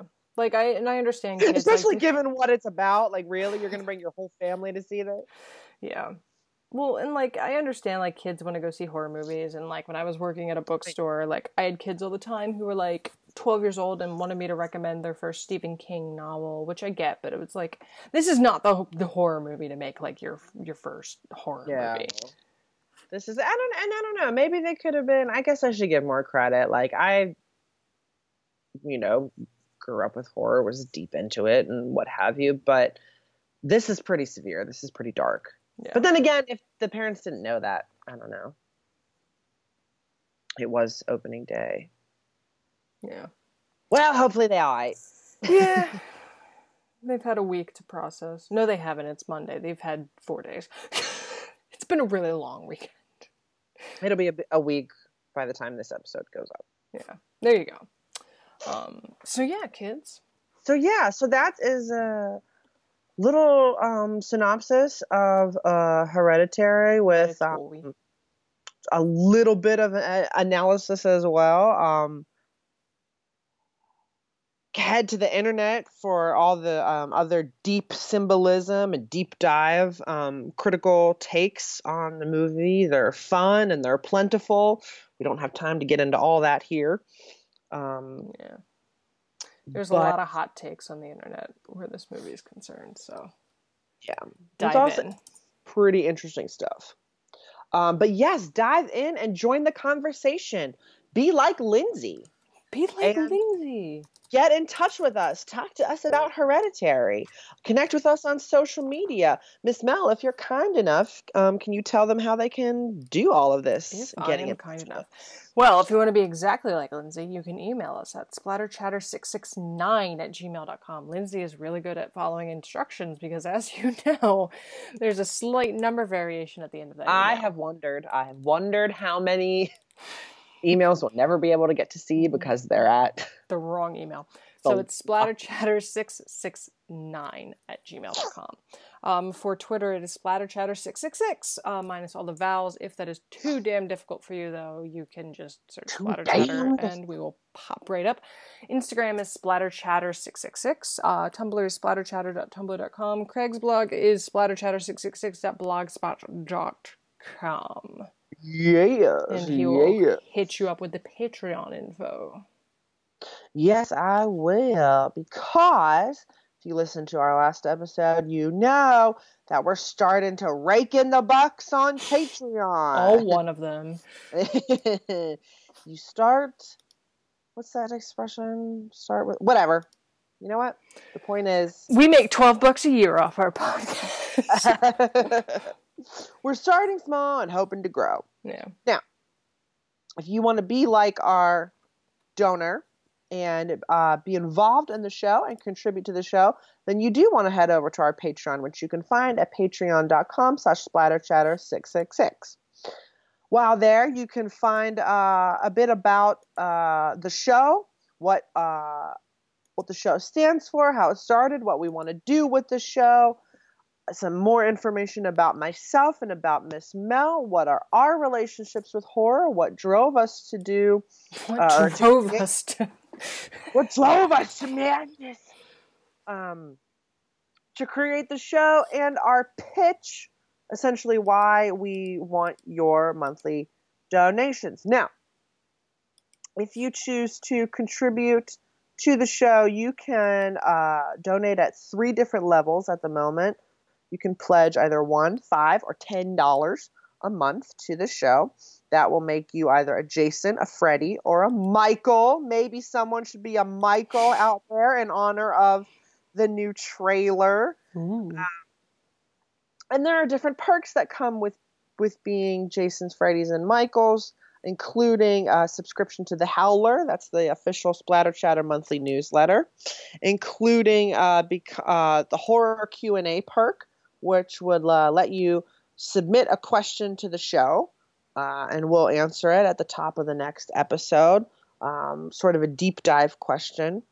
It also potentially includes becoming a show programmer, where you get to pick an entire topic, or a topic for an entire episode, rather, I should say. Something you've always wanted to discuss, a favorite movie, a favorite subgenre, a favorite scream queen. Scream queen. What do you want to hear us talk about? What do you want the hot take about? Let us know if you're a Michael patron, and we'll cover it. We'll tell you everything we got for you. Nice. So, yes, head on over to, once again, patreon.com/splatterchatter666 for all of that information, all of the information about the show, and what we hope to do with your lovely pledges. All right. I think that is going to about wrap up episode 45 then. Yeah. We'll be coming at you with one more episode in June at the very end of the month. Will it be Pride themed? Who's to say? Who's to say? Is everything not Pride themed on this one? Everything not Pride themed. Always be proud no matter what's going on. Oh, I forgot how I was going to tie in Hereditary. I was going to talk about the whole being in a male body, but is it Charlie that comes back in Peter's body? Because Joan addresses Payman as both Charlie and Payman. It's sort of a trans, the trans. Inner, okay, yeah, I gotcha. The inner identity might not match the outer identity. There you go. Look at that. We made it work. There's a new LGBT demon on the block. Step aside, Babadook. Wait, what? I was going to say, what was it? It was Babadook. LGBT. It's great, though, because he totally turned into such a gay icon. He did. He showed up at Pride that year. There was a lot of... husband Pennywise. Yes. That's exactly it. No, I love how things like that happen. There was this great video from the CBC where this, woman was explaining to, circa second or third graders what LGBT was and what Pride was, and at the end of it she says to them, she's trying to get them to say we're going to be allies, so she's like, what are we going to be? And the one kid just goes, gay icons. And then the other kid next to him, he's like, well, I'm going to be an ally, but I don't know, maybe one day I could be an icon. I think I could do it. He took it very amazing. Go for it, though, kids. Go for it. Be a gay icon. Yeah, because they did this whole bit on gay icons like Cher and Lady Gaga and Madonna. So this kid really latched on to becoming a gay icon. And then his friend was like, well, I'm the realist. I'm going to be an ally. I could probably be a gay icon, but I don't know. I don't know. I'll get back to you. It was great. So there you go. Incredible. Gay icons. Incredible. All right, guys. So maybe look for a potentially Pride-themed episode next. Who knows? But the episode after that, that's 2 episodes from now, is going to be our Friday the 13th special. Coming back at you again. So all fun things to look for on the horizon. But until we meet again, my lovely hereditariers, my lovely chatters, be sure to keep up the creep out there. And for now, Miss Mel and I will say au revoir, adios, and das vidanya. Is someone without a name. He tells us that his father changed the family name frequently in his childhood to suit whatever was going on, to suit their purposes of survival.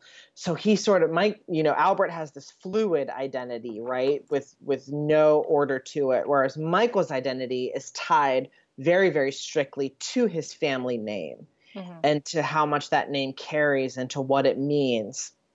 And as we see their interactions throughout the story, we see order breaking down, right? Which is the larger theme of this story. And we see that symbolized in Michael, right? At the garden party, he removes his top hat and we never see him wear it again. The top hat being a very pretty clear symbol of aristocratic privilege. After that, he wears a much wider hat similar to Albert's. As he starts growing closer to Albert, it's like, call me Mike, Yeah. He goes out exploring on his own. He gets very dirty, and it's all meant to be sort of like the breakdown of the old order where chaos comes in. But interestingly, at the end of all things, it's only Michael and Albert that sort of end the story in a place of, I think you used the word happiness earlier. Yeah. It's the closest thing we get to a happy ending. It's the closest thing we get to a happy ending. And I'm thinking that like we almost end the story with them in a place of synthesis. Like where through their relationship, there's a new order being born out of chaos. Interesting. Yeah, no, I can totally see that. Because it's like, yeah, they are the only ones who get sort of this happy ending. So it's like it is indicative of that sort of shift towards new order, newer things, progressivism. I don't think it's a word. Progression is probably a better one. Yeah. That works for me. So I sort of view their relationship as very much like a meditation on like founding myths and colonialism and emerging sexuality and chaos and order and nature and civilization, like all in one relationship. Indeed. That's just me. Yeah. Picnic at Hanging Rock. Picnic at Hanging Rock. A lot to digest in 6 episodes. There is a lot to digest in 6 episodes. No, I feel like we should do at least a little bit of a discussion on the theme of time. Be careful, though. Because there is a exercise chapter that shall not be named. Yeah. What? I do love how they play with time in this, though. Yeah. The exercise chapter, included in the narrative or not, you can't deny that time and space don't apply around the rock. Yeah, for whatever reason. For whatever reason. Yeah. And the theme of time is very prevalent in the movie, a little bit less so in the miniseries. But it's still there. For instance, in the movie, right, there are clocks all over the school. Particularly in Mrs. Appleyard's office, there's a constant ticking. And that ticking only stops at the end of the movie when we get the narration of what has happened to Mrs. Appleyard after her excursion to the rock. But I think that this theme plays a lot into the rock as its own character. Because the miniseries is great because we get to know these characters a lot more, right? Whereas in the movie, this is not a movie you want to watch if you're looking for an in-depth character study. Because you're only going to get hints and suggestions and just a little bit here and there, because the main character in the movie is Hanging Rock. Yeah.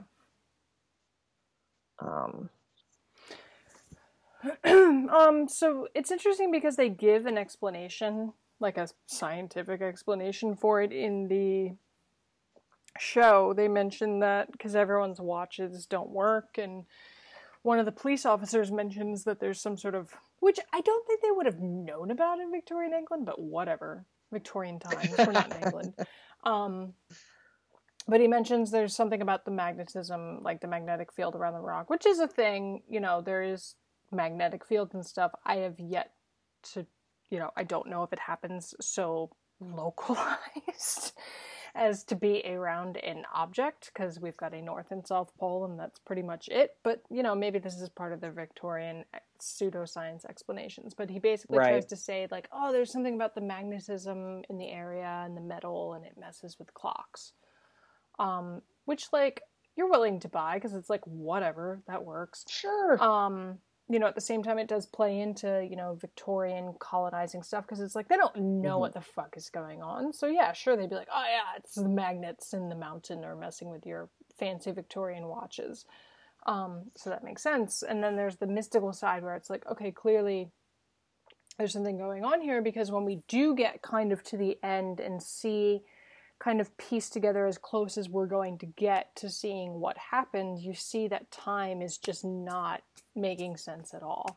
Because they're on the rock and there's people looking for them, and Mrs. Appleyard is in the middle of climbing the rock, and they're in the middle of their scenes back at during the picnic, and they like kind of almost hear Mrs. Appleyard, even though that's months into the future, and like all this other stuff. So time is just a wish-wash on the rock.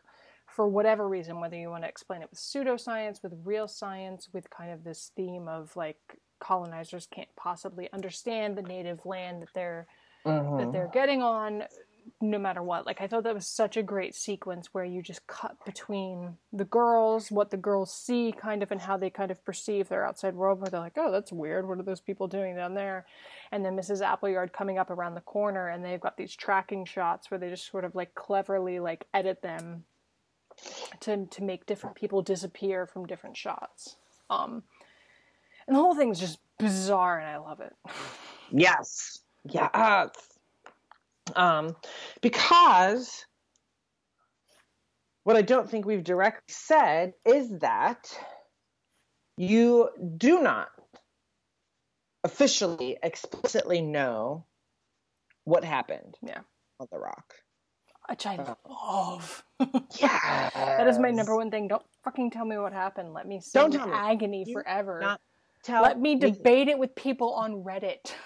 Yes. And I'm sure I said this back in episode 1. Like, that is one of the great things about this story. You don't get a resolution. You get your ending, but you don't get a resolution. You don't get a hard and fast answer, because in the end, that's not what the story is about. It's not about what happened to them. It's about how what happened affects the community around them. And it's so brilliant. Which was meant to be the point of Twin Peaks, but... Yes, it was. Sometimes things get in the way. Sometimes it's okay. It clearly rebounded. Yeah. But don't worry, it confused you even more. I mean, it's so great. Like, I think this did such justice to something that you could so easily fuck up. And Natalie Dormer did so great. And it's interesting because it's like, on the one hand, I do think Natalie Dormer and the character of Miss Appleyard stole focus, which was traditionally allocated to Miranda, but I also think they played it in such a great way where she kind of like recognized Miranda as a threat of some sort. So it played well. Where it was like there was a kind of tug of war between them, and ultimately Miranda won in Miss Appleyard's world. So I think the whole thing played out so well, and I think it was just such a great adaptation. And I had no idea that it was going to be a thing until it was a thing. Nope. Just popped up, and I said, oh, okay. Hey, how are you? Meanwhile, they've been talking about the Dune adaptation from the guy who did Arrival for years. And the Netflix adaptation of Haunting of Hill House. Yes. Well, that is supposed to be Halloween of this year. Okay. I think. We've got a date. Yeah. Last that I heard. Great. I'm into it. Into it. But, yeah. Yeah. Picnic at Hanging Rock. gosh. Very happy that, this story that I love so much, let me say it just one more time, my third favorite horror movie was done justice with a new adaptation of its source material. And I hope that either the show or this episode brings a lot of listeners back to the original film, to the novel. I just started rereading it this weekend because I couldn't get it out of my head after watching the show. So I have yet to actually read the novel. So good. Obviously, I don't. I'll trade you your own copy. I will trade you your own copy of The Martian, which is on my bookshelf over there. Well, this will be interesting because I have to give you your own copy of Who Fears Death, which I haven't read yet. Interesting. We've got a three-way trade going on. We have a three-way trade with Who Fears Death, The Martian, and Picnic at Hanging Rock. What a group. Yeah. You read The Martian, though, right? Yeah, no, I finished it a while ago. Yeah. And then I watched the movie like 18 times because I hadn't seen the movie. Because I was like, I'm not going to see the movie until I read the book. Until you read the book. And it was just like, it's such a Mel story. Yeah, no, everyone was literally saying, they're like, how have you not read The Martian? I was like, I don't know. And they're like, you need to read The Martian.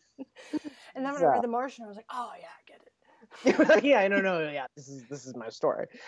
I wrote this? It's entirely probable. Yeah, no, you don't know. You'll never know. Yeah. Cool. Yeah, so Picnic at Hanging Rock. Excellent. I'm like really happy that we got to do a whole episode devoted to this.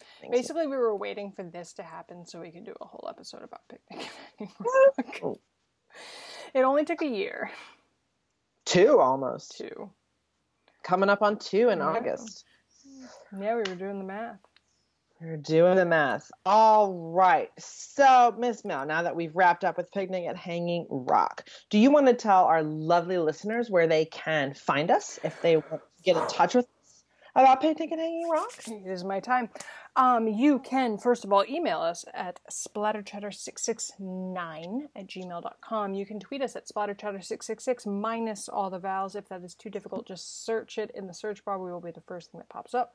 You can find us on Tumblr at splatterchatter.tumblr.com. You can find us on Instagram at splatterchatter666.nothing because that's not how Instagram works.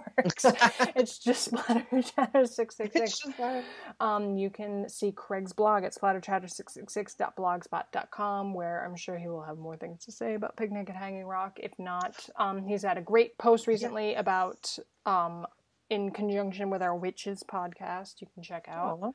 Thank you. And he can give you information about how you can give us your money. Yes. Quick thing about the blog. I actually, a couple years ago, for an independent film company, I was writing a couple articles for them while they were working on a movie, and I wrote a review for them about Picnic at Hanging Rock. This was actually who were our friends that we miss so much? They emailed us, and then we that couple in Florida. Yes, you guys actually referenced this article when you emailed us. That review that I wrote, Picnic at Hanging Rock, I will post on the blog once this episode is up, just so you guys can have some supplementary. Because essentially it's exactly everything I've said so far, and how much I love this movie, how much I love the movie, and why I love the movie. Anyway. So look for that on the blog. But yes, as Miss Mel said, our Patreon page is live. On our Patreon page, we're accepting pledging donations at the $1, $5, or $10 level. If you choose to pledge to us, we want to use your monthly donations to do a couple different things. We would love to get some more official equipment for recording purposes, so that we're just a bit more legit. We would love to use your donations to help us in going to see new releases in horror, so that we can provide up-to-date reviews for you guys. And we would love to use your donations to eventually work up to a place where we can provide merch. Mainly because we want t-shirts of ourselves. Yeah, we sure do. And we would love to use your donations to work up towards attending one of the awesome horror conventions that are held around the country every year, just so we can be a part of this amazing community that exists around horror films. Now, if you choose to donate to us and become a Patreon at the $1, $5, or $10 level, there's a couple different perks you could get. If you become a Jason subscriber at the $1 level, that gets you a subscription to The Howler, which is the official Splatter Chatter monthly newsletter. One of you. One of you's at that level, you're going to get it. The first edition of The Howler is coming out in June of 2018. And in that newsletter, we have a couple different things going on. First and foremost is the horror picks of the month in film, TV, and literature. That is the picks from myself and Miss Mel. Mm-hmm. In that newsletter, you're also going to get additional horror headlines. What's going on in the horror community? We will tell you. You're also going to get the book club of the month selection. Now, if you choose to become a Freddie donor, that's $5 a month. You're going to get a subscription to the newsletter as well as horror Q&A. That means you can submit a question to us and we will answer it at the top of the next episode, the most you recent episode. You episode. were going to say the top of the hour. I was going to say that. And then I was like, nope, that's not right. Nope. Any question you have, something about horror that you've always wondered about, an actor, a director, a movement, a specific film, talk to us about it. We'll give you our expertise answer on the question. And if you choose to become a Michael donor, that means donating $10 a month to the show. You'll have all the perks from Jason and Freddie, plus you'll become a show programmer.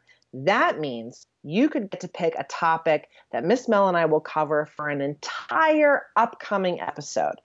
There's a few restrictions on that, which you can find out more on the Patreon page, which you can find at www.patreon.com/SplatterChatter666.